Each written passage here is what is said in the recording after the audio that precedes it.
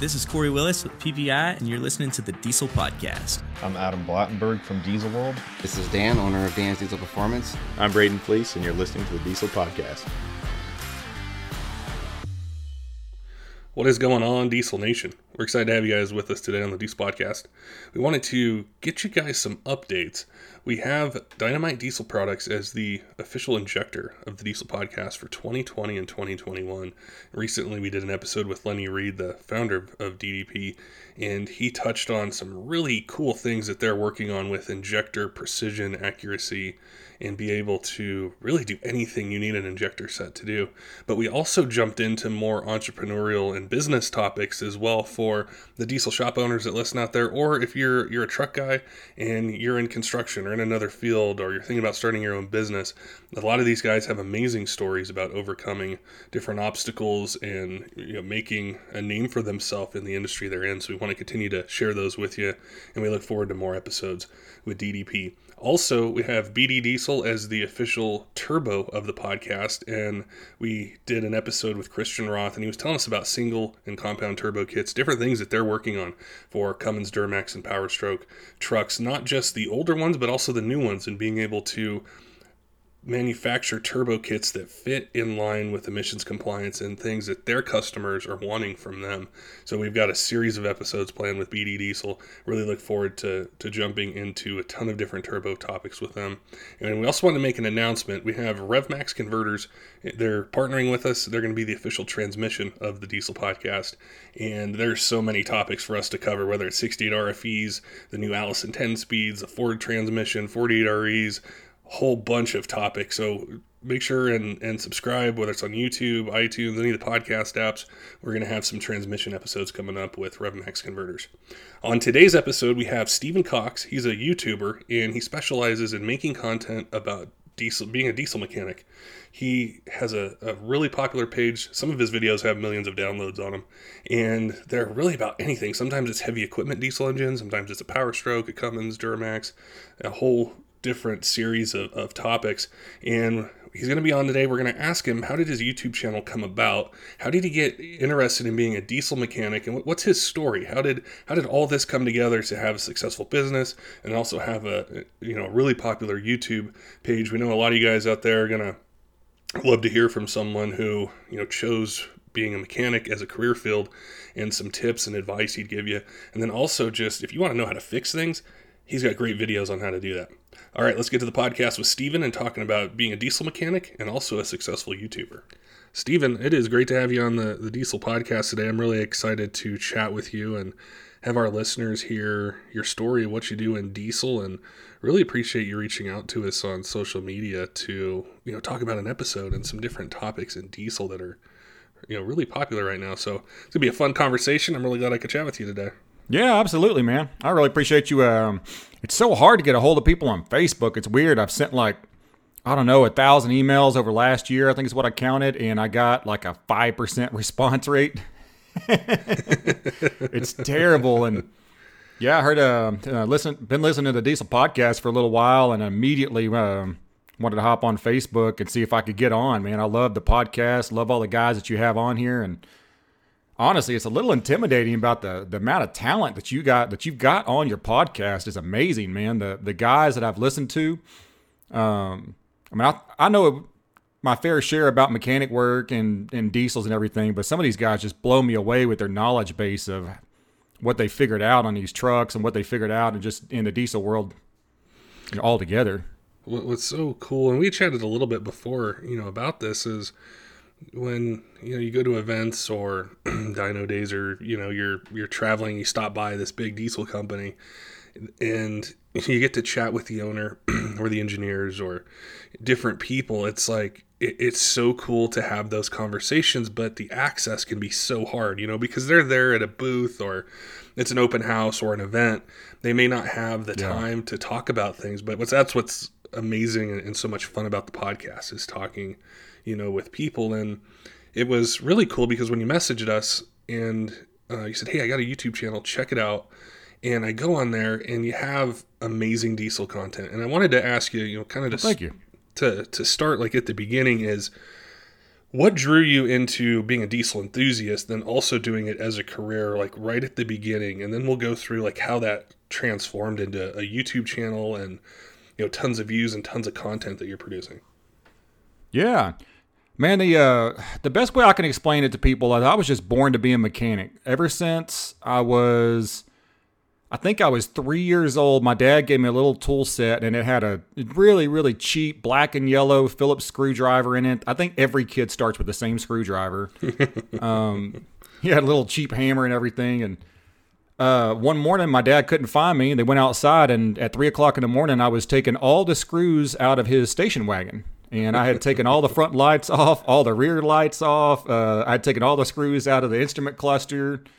Any Phillips head screw that could be removed was missing off that car. And of course, I didn't keep a single stupid screw. They're all gone, missing. But I used to just be fascinated with mechanical anything. It didn't matter what it was. And fortunately enough, my dad was always broke, so he was always having to work on his own vehicles, and I was always right next to him trying to ask him, the annoying, I don't know if you have kids or not, but I love my sons to death, but when you're trying to get a project done, it's sure can grate on your nerves to have them sit there next to you asking about everything. So I don't know how my dad put up with it, but I just kept mechanicking, kept learning a little bit. And then when I was about 14, my dad had this little 1982 Mazda B2000 truck. And then when I turned 15, he gave me the keys to it, and he said, look, I have tried everything I can think of to this truck to fix it. I cannot figure it out. It won't start. It's your truck. You can figure it out. You can have it. You don't owe me a dime for it. So I went and bought a Haynes manual and bought some more tools, and then worked on it and figured out it just needed a timing chain. It was snapping the this roll pin off the distributor on it, long story short. But I put it back together and then put another clutch in it by myself, and it just went from there. And then in 2001, I decided to go to Universal Technical Institute down in Houston for automotive and diesel technology. And that's really my first experience around diesel, as I knew nothing about diesel at all, other than diesel fuel was just different than gasoline. And I didn't even know how it was different when I was 18 or 19. So I went to UTI, and there was a two-stroke Detroit diesel engine there. And I remember falling in love with that engine. Never heard it run, never got to work on it, but just seeing it. And then after that, it was kind of a hodgepodge of mechanic jobs. My very first mechanic job was at a Mack truck dealer, just changing oil, and then got promoted from there. Went to, or if you consider it a promotion, I guess, doing oil changes after that, and then changing clutches. And I swapped a couple of different career choices and ended up at a municipality for a couple of years and the oil field for 5 years. And the whole time, I don't ever remember a particular period of my life when I just wasn't absolutely fascinated with engines and just anything to do with mechanical nature. It didn't even have to be cars. And then my curiosity really started growing in diesel right around 2010 because I started in an oil field, and all the engines we worked on were mainly Caterpillar engines that a lot of people don't know that the natural gas compression field, these engines all are, they're diesel engines converted to run on natural gas. So the long block is all the same. The short block is all the same. The head is different. But I started, researching and studying these engines and getting to know them, and then really kind of fell in love with the diesel world. And I'd always heard, no matter where I went, that every mechanic that I talked to said the same thing. And I'm sure you've heard this same line of BS that, like, oh man, them diesels, they're you got to find a special mechanic to work on them. They need all these specialty tools. And you got to have these scanners, and might as well just get one under warranty because they're just magic. And it seemed like that was a really, really popular mentality up until about 2010, 2011. And I really think that since the internet and YouTube and everything got really, really popular, people started uploading videos and getting that knowledge into guys' hands that could watch a video and be like, okay, well, there's nothing really that crazy going on in a diesel fuel injector that I can't understand. Now, I couldn't design one or anything, but thanks to the internet, YouTube, and everything, that I'm actually able to just pull out my phone and then kind of get a gist of any system on the planet, how it works. And ever since then, I've just been glued to diesels. That's what's amazing about YouTube is is the access to information and being able to find tutorials or help, or it doesn't even have to be diesel or automotive related. I use YouTube all the time to figure out something, if I got to take it apart, or why is this doing this? And I think you're absolutely right that changed it. And when you were talking about, being passionate about, engines and interested in them, I was in a different way in that I'm not that mechanical. I mean, I can do some basic stuff, but I am definitely not talented when it comes to being able to, diagnose and build and fix something. But it was like my whole life, it was gas vehicles. It was gas trucks. It was, that was just kind of what we were around. And then I just remember seeing a diesel truck once, and I'm like, they can make that much torque, and you can do this to it and do that to it and still be able to daily drive it. And it was just like, it got me interested. And something that's really fascinating and interesting that I definitely want to go into more detail with you is how you used YouTube to be able to showcase or show things that you're seeing, whether it's on heavy equipment, whether it's on a 7.3 Power Stroke, a 6-liter, a Dodge Ram Cummins truck. How did that come about, starting a YouTube channel, and then how have you been using it to share this information and knowledge? Well, I've always had a passion for a couple of things. My number one passion's always been mechanical stuff, and number two is kind of explaining and teaching things to people. So that I kind of had the avenue to do that, to be able to do that in YouTube. But the way I started off of it was kind of by accident, really. When I was working in the oil field in 2014, I had quit a company in favor of a higher paid position at a different company and a higher level position. And I was there for about 4 months and ended up getting fired. And after that, on the way home, I had to ride in the passenger seat of my service truck while one of their employees drove me home to unload the truck. I was making phone calls trying to find another job. And just a whole long story short, I went to my brother-in-law's shop, worked on some heavy equipment. And after 5 weeks of that, my wife had talked me into, like, look, just start your own gig. Just start working for your own stuff. You got people beating down the door wanting you to work on their stuff. So we talked about it and jumped in both feet, and I was broke. I didn't have a lot of savings in anything. I didn't have any investments, so I borrowed my brother-in-law's truck. I got it. It was a 1999 F-250 Ford 7.3. With any of you 7.3 owners out there, know for a fact about how bad these stupid water pumps are on these trucks for the freaking bearing in the front just popping out and destroying your radiator and fan and everything. So his truck had been sitting for 2 years. I went and picked it up, got it, and borrowed a trailer, and then started doing mechanic work. But one of my customers had, I forgot what it was like. I think it was one of those piggyback forklifts that go on the back of a flatbed 18-wheeler that you see them all the time for unloading like sheetrock or bricks and things like that. Well, he had a problem with it, and his mechanic came out, couldn't figure it out, and I went over there and jacked with it and got it running. And he asked me, he said, what do you know about equipment? And I'm like, hardly that much. He goes, well, can you work on this? And so I immediately switched from doing mobile automotive and the occasional diesel truck to just 100% equipment. Well, I started thinking, what's the best way that I could advertise? So, Patrick, say you're a company owner. You got your day-to-day operation. You're busy. I come into your company, and because this is what I used to do. I used to walk into a business, shake hands, and ask who's in charge of your equipment maintenance. And it usually was the owner. So I come up to you, shake your hands, and I will and deal you. You're impressed by all the words that came out of my mouth and everything. But at the end of the day, you start thinking about it. You're like, I don't know anything about this guy, if he's any good. I mean, this guy could just immediately drain all the oil out of my equipment and cause me $100,000 worth of damage. So you're not going to really be comfortable hiring me to come out. It's like, if I started filming this and put it on YouTube, then I'd have a way that I could hand you a business card and tell you, look, there's a link to YouTube channel on here. It's got some of the jobs that I've done in the past where you can check out the type of work that I do and the quality of work. If it's something that suits your business, give me a call.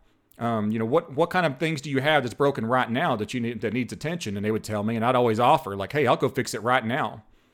And the fact that I handed them that card and I was willing to fix it right then on the spot, or at the latest that night, the guys were like, well, that's, and I had one customer who's like, the fact that you had the link, because I even typed in your link, because I've never been on YouTube, not once. I had my assistant bring up your channel just so I could go look at your video. He goes, and the fact that you're willing to put your videos in front of the customer like that, because you got a customer for life, man. I'll give you a shot. And so I just used it as advertisement. And that was it. And that worked well. I had no aspirations to have a huge channel. I didn't realize you could make money on YouTube. I wasn't trying to make money on YouTube. I didn't have any aspirations to be anything famous. I just wanted to advertise my business. And then one night I had this, or one time, I think it's about 2015, I had this customer that had this skid steer and it needed this cast iron welding repair. And so I took this hub to a couple different places in Fort Worth, Texas, and everybody was scared to death to weld on this cast iron.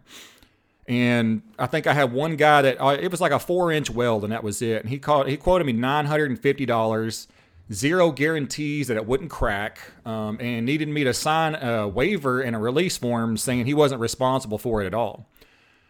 So that made me a little bit nervous, and I started, whipped out YouTube. I was like, how to weld cast iron, and I found another YouTuber that was a really popular welder. And I was actually, I have 2 displays for my computer at home, and I had the YouTube window popped up on one, and it was just auto playing his videos, and I was doing something over on the left. And I noticed that I recognized this guy's, one of these roads that this guy was driving down. I was like, holy crap, he's in my area. I didn't realize it. So I wrote him a message at 9:30 at night saying, hey, this is my name. I'm Stephen Cox. I need this welded up. Here's a link to my channel just so you know I'm not some crazy stalker. I can pay you cash, or however you want to be paid. So he called me like 5 minutes later and said, yeah, bring it over.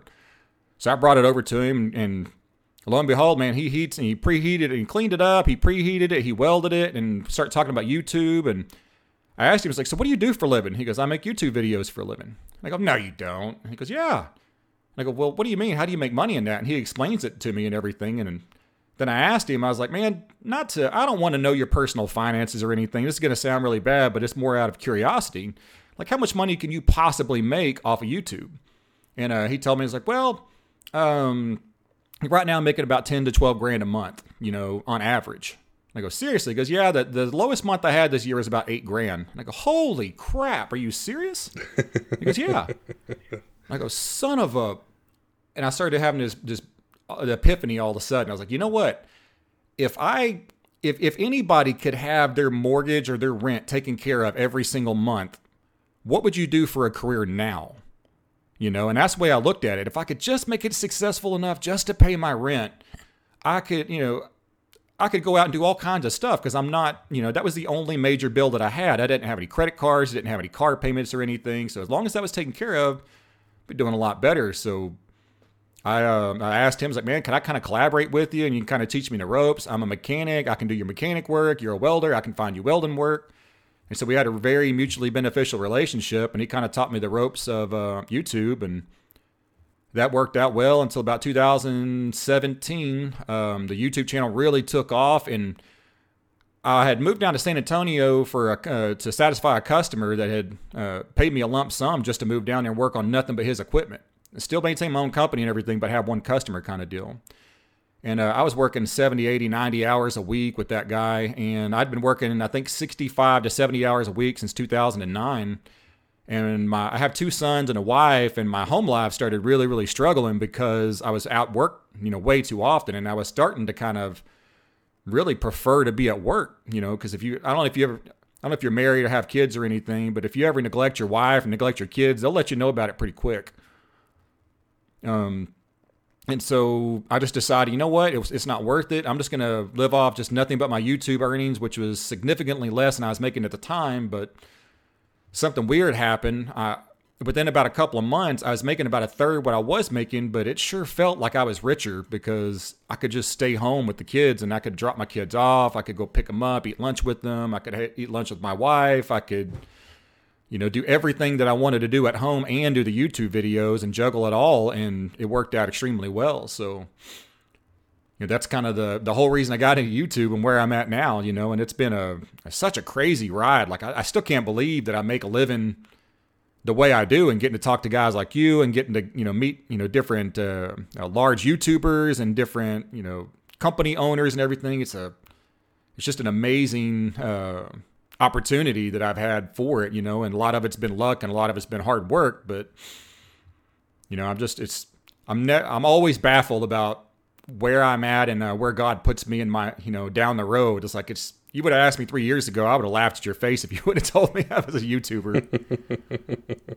What's so fascinating about this is there's been episodes that we've done recently that touch on a lot of different things you mentioned. And when you were talking about YouTube and content and loving the mechanical side, is all these messages were running through my head that I've seen come in on Instagram or to our email, where they're people who are, were earlier in that process where you were at one point, and they have these big ideas and this passion, and they want to do something, and they're looking for people who have either done it, like a mentor, or they're looking for encouragement to do it because they want to see Diesel continue to grow and be something that you can have a career with, that you can support your family with, that you can take vacations, that you can embrace the entire lifestyle of it. And when I was on your YouTube channel, I saw everything. Like there was a stuck 48RE converter, how to get a 48RE converter out. There was a broken input shaft. There was some 7.3 stuff. There was some, heavy equipment things, and it's very engaging the way that you do them. And I definitely encourage all of our listeners to subscribe to your channel and check it out. And we'll put a link out there as well when the podcast goes live.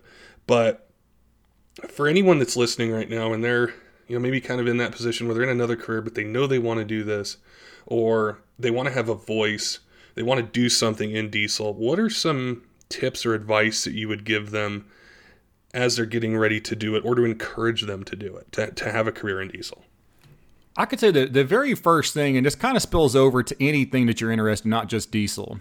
If you are interested in diesel, obviously there's a way to go about it. But if you're interested in getting into the diesel world, or let's say it's always been in the back of your mind to start your own business, or start your own shop, or whatever it is, you're going to have to put a pen to paper and set some goals and make a plan to accomplish that. And you need to do it, because if it's in the back of your mind now, it's going to be in the back of your mind forever until you make that jump. And even if you make the jump and you fail at it, not a single person out there is going to judge you for failing at it, and you're not going to fail at it as long as you try. That's the only thing that guys that procrastinate about it, and then they think about it in the back of their mind, man, I wish I could have been a diesel mechanic, and they say that when they're 20, and then when they're 25, they still kind of think about it, and then 30 and 35, and now they're kind of settled down with a family and everything. But you just have to take the jump and take the leap of faith into it, for one, and stop, it's like my dad used to always say, it's like shit or get out of the pot.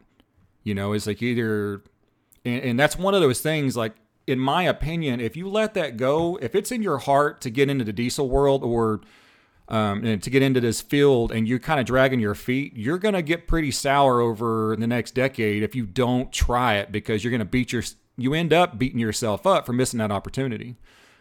So one, you gotta set some goals and literally sit down and write out, okay, I want to be, let's go through the whole thing. You've always wanted to be a diesel mechanic. Diesels have always fascinated you like they have me. You would know nothing about diesels at all. Okay. You have no knowledge of it. You just know you're fascinated about it. You want to get in the industry. You have to figure out what side of the industry do you want to get on. I wanted to get on the mechanic side. So started a mechanic.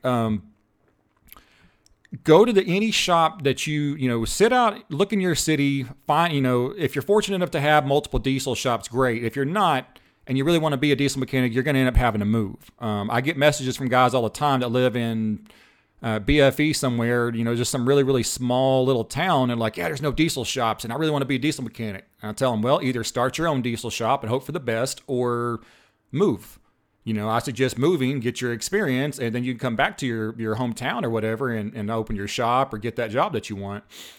But go to these shops, dress nice. Like, I've got a video, it's called something like Watch This Before You Enter Auto Diesel School or something like that.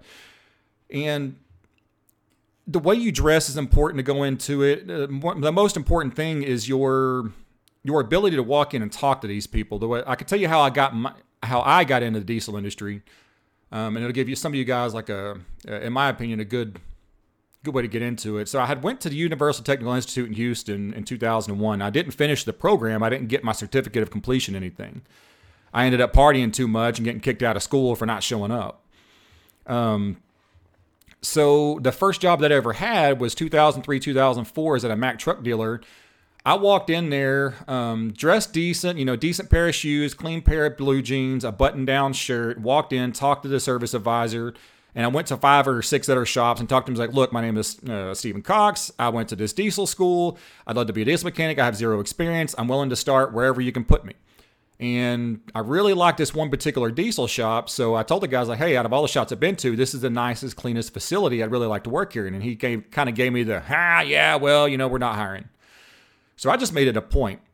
Every other week until I got hired I always went on a Tuesday. I just went in, I shook hands with the guy, and I always told him the same thing. Hey, I'm not here to annoy you. I'm not here to take up your time. I'm here to let you know I'm serious, that I want a job here. And the second time I came up, he kind of gave me attitude. And the third time I came up, he kind of gave me attitude. But the fourth time I came up, he's like, you know what? We need a porter. Our porter just got fired, Monday. I'm glad you're here. When can you start? I was like, I can start today if you like. And so I started that way. And getting into the field, you're not going to be able to have 0 experience and go into the maximum pay area of the field or have all of the, the prestige of being the lead tech. It's just not going to happen. You've got to start in the bottom. And if your ego is so big that you can't start there, then there's nowhere for you to start, because everybody in this industry started there. I'm sure, Patrick, that you started there not knowing a single thing about it.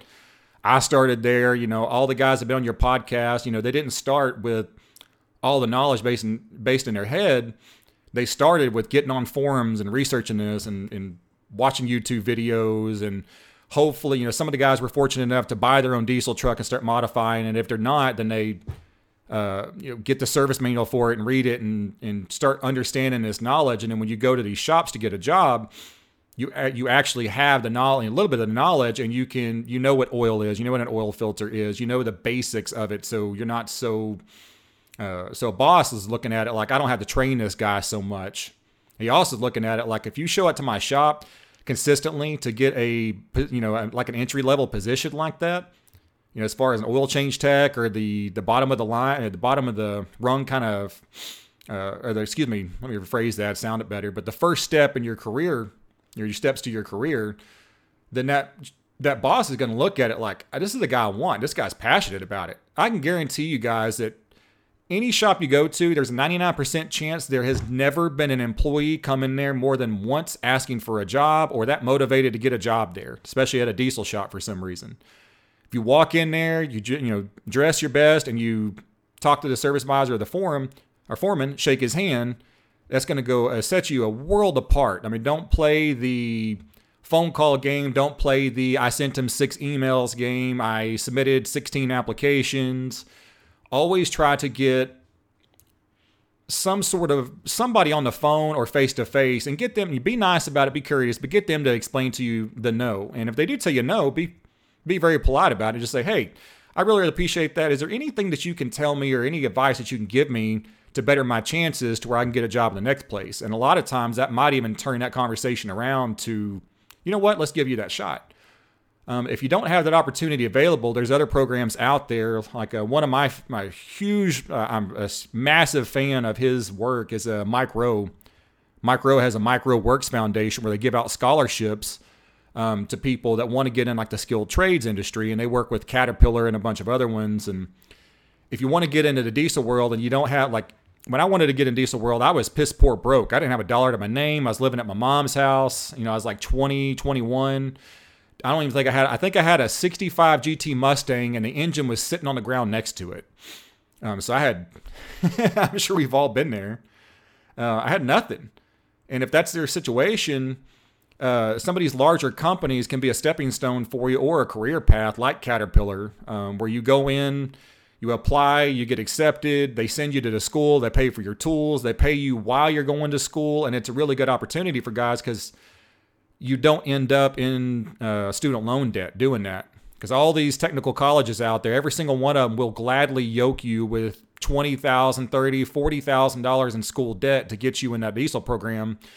it's not necessarily needed if you're willing to put in the work and go around, go a different path to get to the same finish line or the same career choice. But I mean, really just staying passionate about it and keeping your head up and expecting to know. I mean, I did say door-to-door sales for about a year and a half, and I remember they always told us, like, man, you're searching for the no, because you're going to get a no. You have to accept the fact that you're going to get told no, whether it's trying to get in diesel, as a diesel mechanic, trying to get in a diesel industry, trying to start your own diesel shop, your diesel parts sales, any of that stuff. When you're going to people or you're going to potential customers or buyers or investors, you're going to get told no a lot. It just comes with the territory. Just be willing to accept that no and then take that no and learn from it and go on and turn it into a yes. Well, everything you just mentioned is so true, and it reminds me of my own experience, but it was different because I wasn't mechanical per se. But I loved diesels, and I wanted to get involved in the parts side, like the sales and the marketing and talking to people. And it was a very similar story where I was working in a completely different industry. It was in construction management, and I wasn't passionate about it. It didn't really excite me. I mean, it was good money, for the age I was at, and I, kind of liked it. And I just made this decision, like you had talked about, you have this idea and you're 20 and then you're 25 and then you start to get older and you want to settle down and you want to do these different things. Well, when are you going to do it? And I got to that point and I thought, I need to do something. And it was so similar. It was like where I live, there's this huge diesel company. And I said, hey, are you guys hiring? And they said, no, not right now. We might, in the future, but not right now. I said, okay, well, can I come in and just chat with you guys? And I dressed nice. I went in, I met with them, and they said, hey, we'll keep you in mind, but we're not ready right now. So I made a point that in my phone, I would mark down every month I was going to follow up. And I did for 6 months. It took 6 months until I think they just got tired of bugging them, where they're like, it's a great idea, though. When can you start? Yeah. And they're like, when can you start? And I'm like, today. And they're like, all right, well, let's start tomorrow and do it. And I got to be in on, because I love talking to people. I love talking about truck parts and everything. And it was just like, that was my foot in the door. It wasn't easy. I didn't start out on some high pay grade. It was pretty much just like, you got to hustle. You got to do a good job. You got to take care of customers. And if I look at the podcast, it's kind of like your YouTube channel. I never planned to do a podcast at all. And I never thought it would be a career, which it is. That's my full-time job, is being able to chat with guys like you and shop owners and different people out there. That's what I do. But you have to be humble in it. You have to expect people to tell you no. You have to expect that you're not just going to walk in the door, get 6 figures, and everything's going to be smooth sailing. It might be a long journey. It might take a while, like I'm sure with your YouTube channel, you saw a point like you started putting content out there and you get some traffic and then you start to get a little more and a little more. And then you look back and you're like, how did I get 200,000 subscribers and millions of views a year? And I think it happens with determination and passion and the plan that you mentioned with, having a vision for it. So even if, someone's listening out there and they're like, I'm not that mechanical. I don't think I could do that, but I want to be involved in talking about it or marketing or engineering or something like that. There's so many different parts of diesel that we can all work in and have a career in and be successful and have fun. Cause that's really the most important part of it is, do you enjoy what you do? So yeah, I mean, there's no spot in this industry that you're going to walk in the door and make $100,000. There's not. There is. It's just it's a passionate deal, and I can't explain what it is. There's like a mysticism when it comes to diesels, and I don't know what it is that draws me to them, and I'm sure you don't know what it draws you to it either. But part of the reason for me that draws me to this industry is all the people involved with it. Guys like you and the other guys in the diesel industry. Once you meet them, it's like we're all birds of a feather. Like you're just instantly friends because we all have a passion about these trucks, and I've gone up to guys at gas stations that had obviously some sort of work done to their Power Stroke or their Cummins or their Duramax or something. And just like, hey, is that a turbo? Or did you add a turbo to that? I'm like, oh yeah. I was like, what kind of turbo did you put on? And you just have a friend for life. You know, like I met two kids. I call them kids. They're college. You know, I'm 37 years old, and they're probably 22, 23. They go to here to college in the city that I'm at, and you know, they ran into me at O'Reilly's, and both of them are 7.3 owners. Both of them have, you know, modified trucks, and both of them were super excited, you know, to be able to talk to somebody else about it. And I've had them over at the shop before to hang out. And if it wouldn't have been for that the guy modifying his 7.3, you know, this white 7.3 with the, I think it's got a 6.4 or 6.7 front end on it. You know, I just never would have met that guy. And a lot of times, you know, you go to a gas station, and from my car side, if a guy has a cool car, you know, it's like, hey, you know, what kind of cam you got in a motor? I've gotten a lot of questionable responses. You know, mind your own business.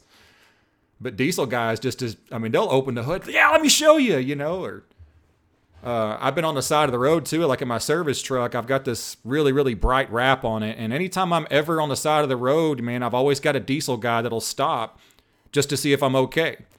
And he might not have a single tool in his truck, but he'll just stop. And it's happened all, you know, constantly. I've never had to walk to get a spare tire. I've never had to walk to the gas station because a diesel owner, they see my truck and they think it's diesel, and they just see a service truck. And I'm sure, you know, it's kind of the same mentality. But for those of you that don't know, my service truck is a V10. It's a gas motor, it's probably bad words on a diesel podcast. But it's true, though. It's like, you know, most vehicles, you know, here in the U.S. aren't diesel, and we gravitate towards them for a number of different reasons. But it's like, you know, it's just you don't even need to know and you know somebody's name. You just see the truck. You're like, there's another enthusiast. You know, like we're cool. You know.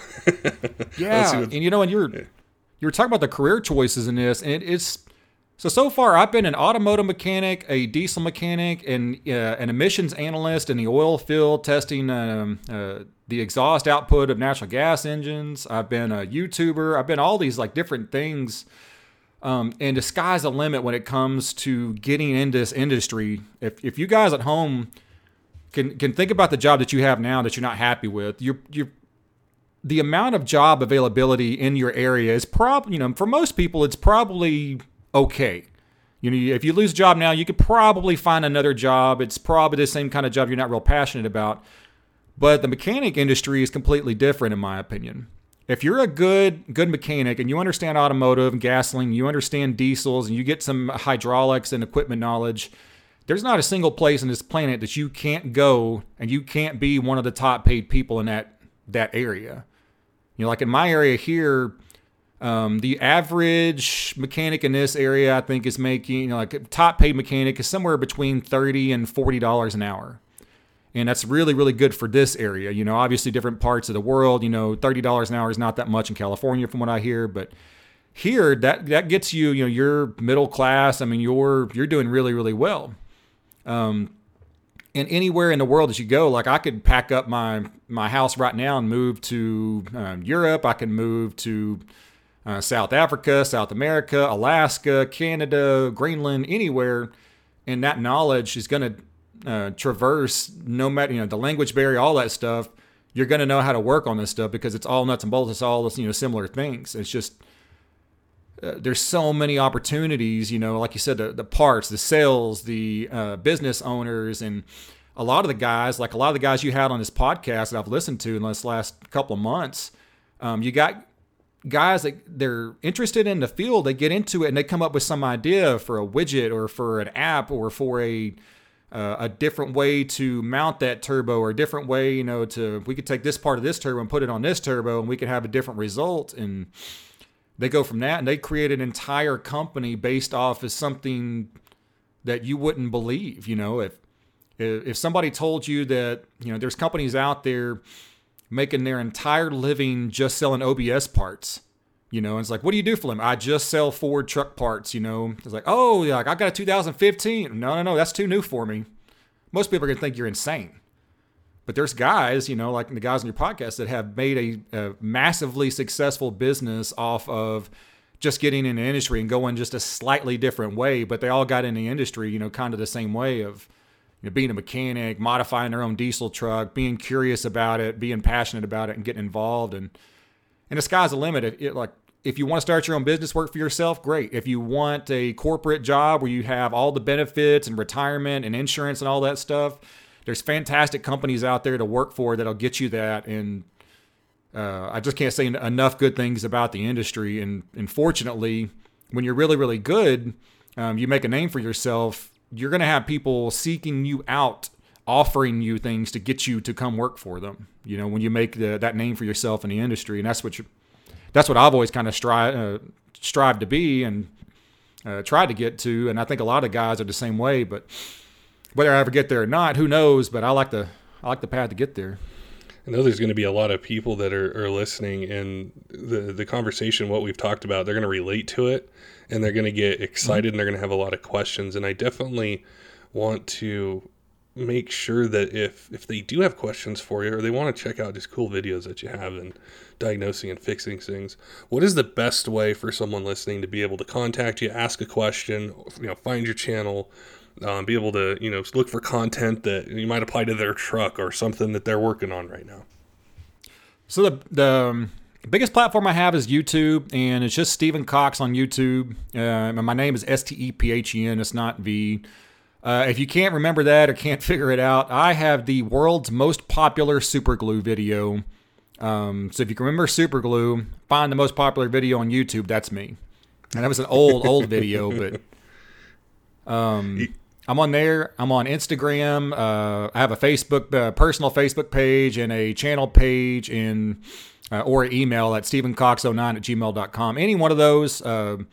YouTube took away their ability to, send messages on it, so you can't contact me on there. But any of the other ones, you can reach me there. There was a video you had about an oil filter, and I was when I was looking at your videos, I'm like, that has 1.2 million views on it. And I was fascinated watching that video. I need to reshoot that one. I am very, I don't know if I want to say the brand name on here, but I am very, very anti this one particular filter company. Just because I remember in like 1996, I was outside, I was changing oil on my Mazda pickup, and I had this particular, probably the most popular brand of filter in the planet.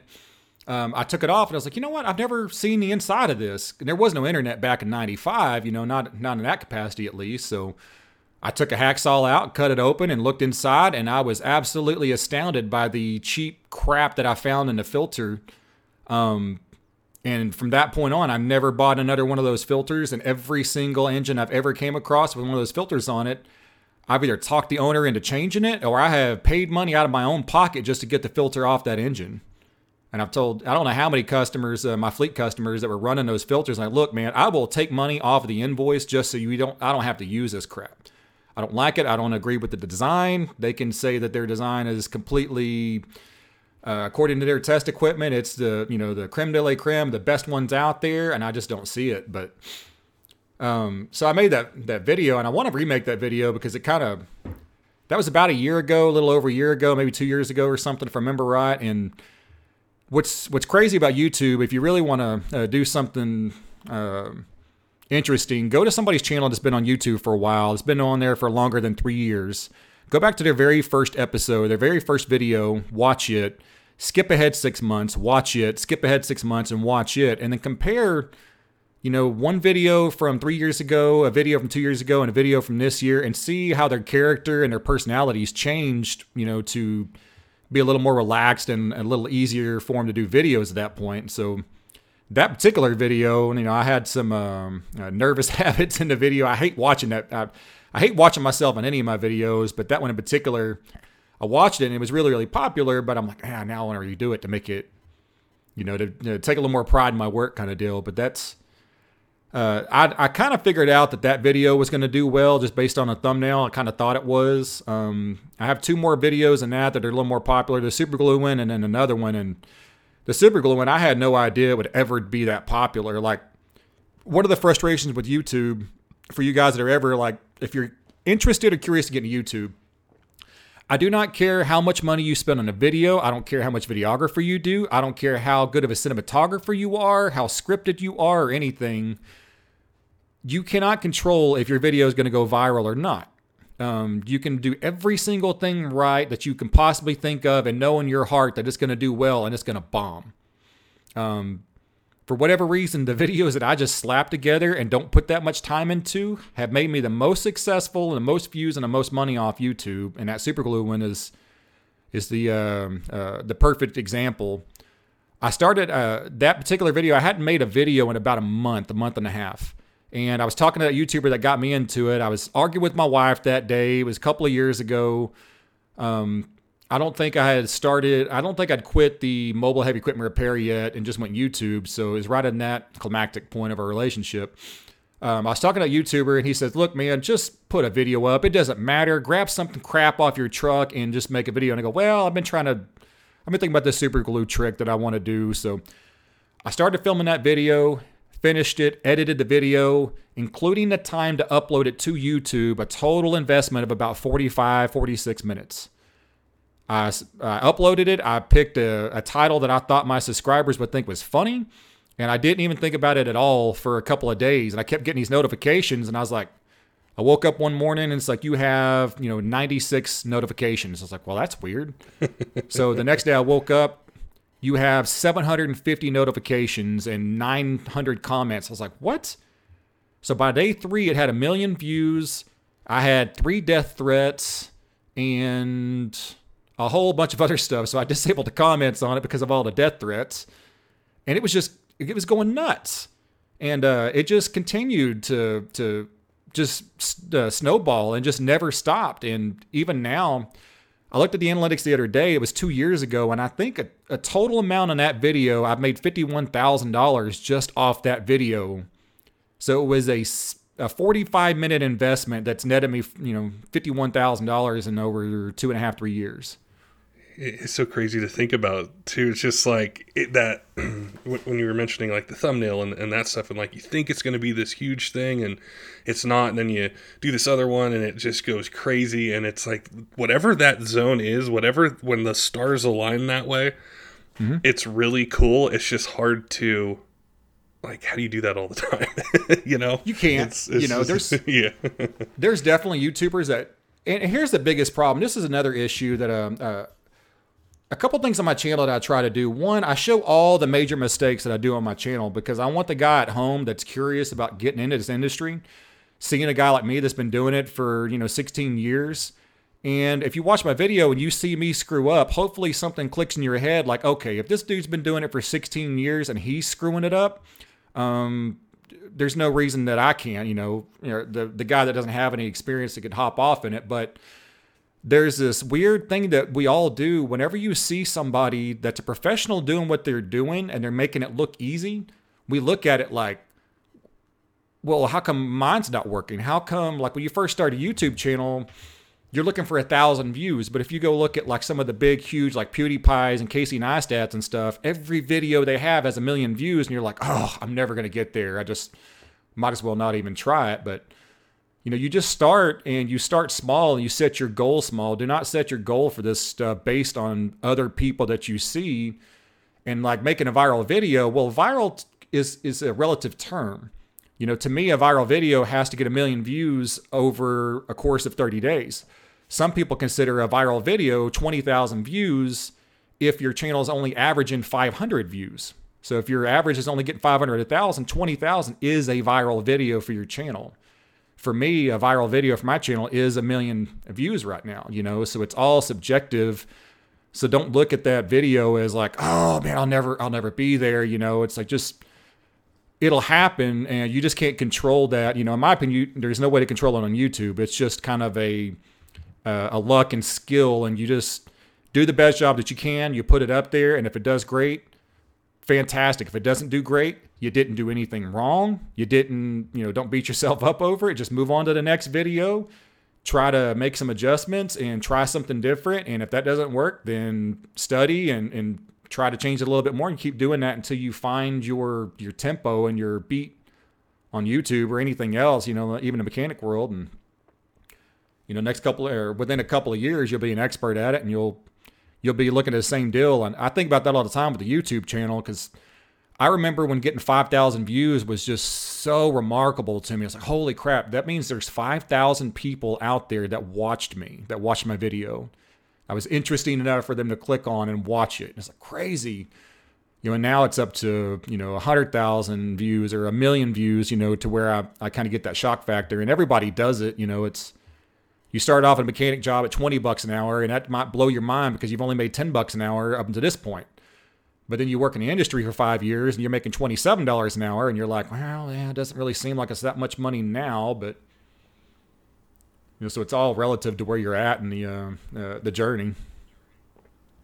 And there's a lot of good advice and a lot of questions that our listeners pose and people who are interested in either doing content creation or in having a career in diesel or being involved in sales, marketing, engineering that we touched on. And it was really cool to be able to chat with you and hear your stories. It's one that, when I heard it, it's like it inspired me. It got me excited, and it's truthful and it's honest. And that's what I know people want to hear before they make a career change or before they put themselves out there and put a video camera in front of themselves and show themselves working on something. That they want the truth, and they want to they don't want it sugar coated. They want to know, how hard was it? What is disappointment like? How many times do I have to bug somebody for that job? How many times do I need to fail before I figure out how to do it? So it was really cool to chat with you, Stephen.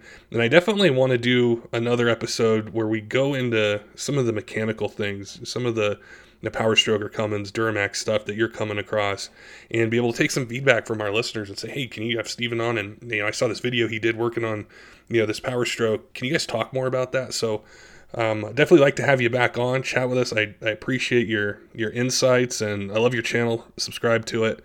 And thanks, man. I pretty much binge watch it. So I just put it on, doing podcast stuff, and I'm watching what you're doing or, things you're working on.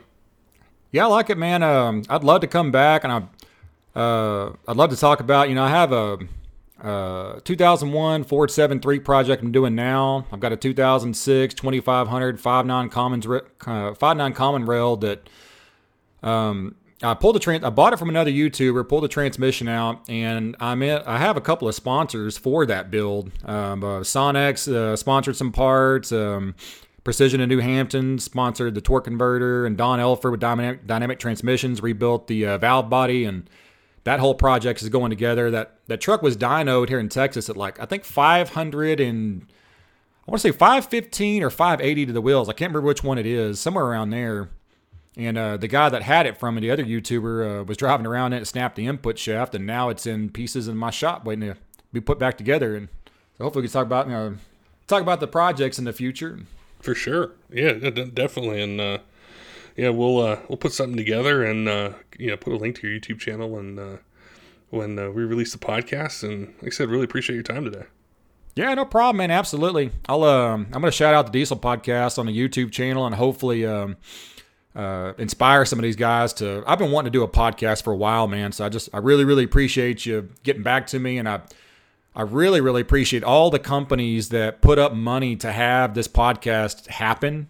And the guys that I don't even know about that are in the background of this thing to allow it to happen, to make it happen, to help it happen. And it means a lot to me because it's other guys that are interested in this industry that are doing everything that we can to try to make this industry as great and as fantastic and as profitable as possible for everybody involved in it. It's just it's a great community, and I can't wait to get to know some of these company owners and shop owners that you've had on the podcast and everything. Get to know them, get to talk to them, and hopefully do some collaborations with them, things like that, man. But I really, really appreciate you doing it. I really, really appreciate you reaching out to me and letting me talk your ear off on on the podcast. I had a blast. It was awesome, and I know there's a bunch of messages sitting in our inbox right now where guys are asking, and gals too, asking for advice on, hey, how do I get into this? What should I do? What are some tips you'd give me? And you definitely answered that and gave us some things to think about and get some more people involved in diesel and continue this community and industry to grow. Absolutely, man. If anybody out there, if you have a question, just write me on Instagram or Facebook or at stephencox09@gmail.com. I'll try to answer everything. The only thing that I ask is, I'm sure a lot of you guys get this.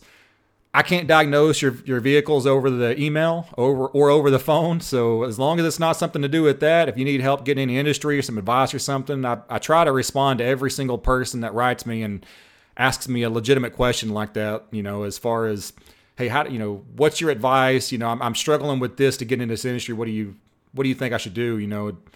We'll try to figure it out, man. And if I have any way to help anybody get in this industry, I'm willing to do it and willing to try to put in the time and the effort to make it happen. Don't forget, Diesel fans, make sure and subscribe on YouTube, iTunes, any of the podcast apps that are out there. We've got a ton of really cool episodes coming up with RevMax, BD, Dynamite Diesel, Dan's Diesel Performance, a whole bunch of different companies covering topics that you guys have asked us to cover, whether it's older trucks, new trucks, performance, daily driving, towing. If it pertains to diesels, we're going to be talking about it. Till next time, keep the shiny side up.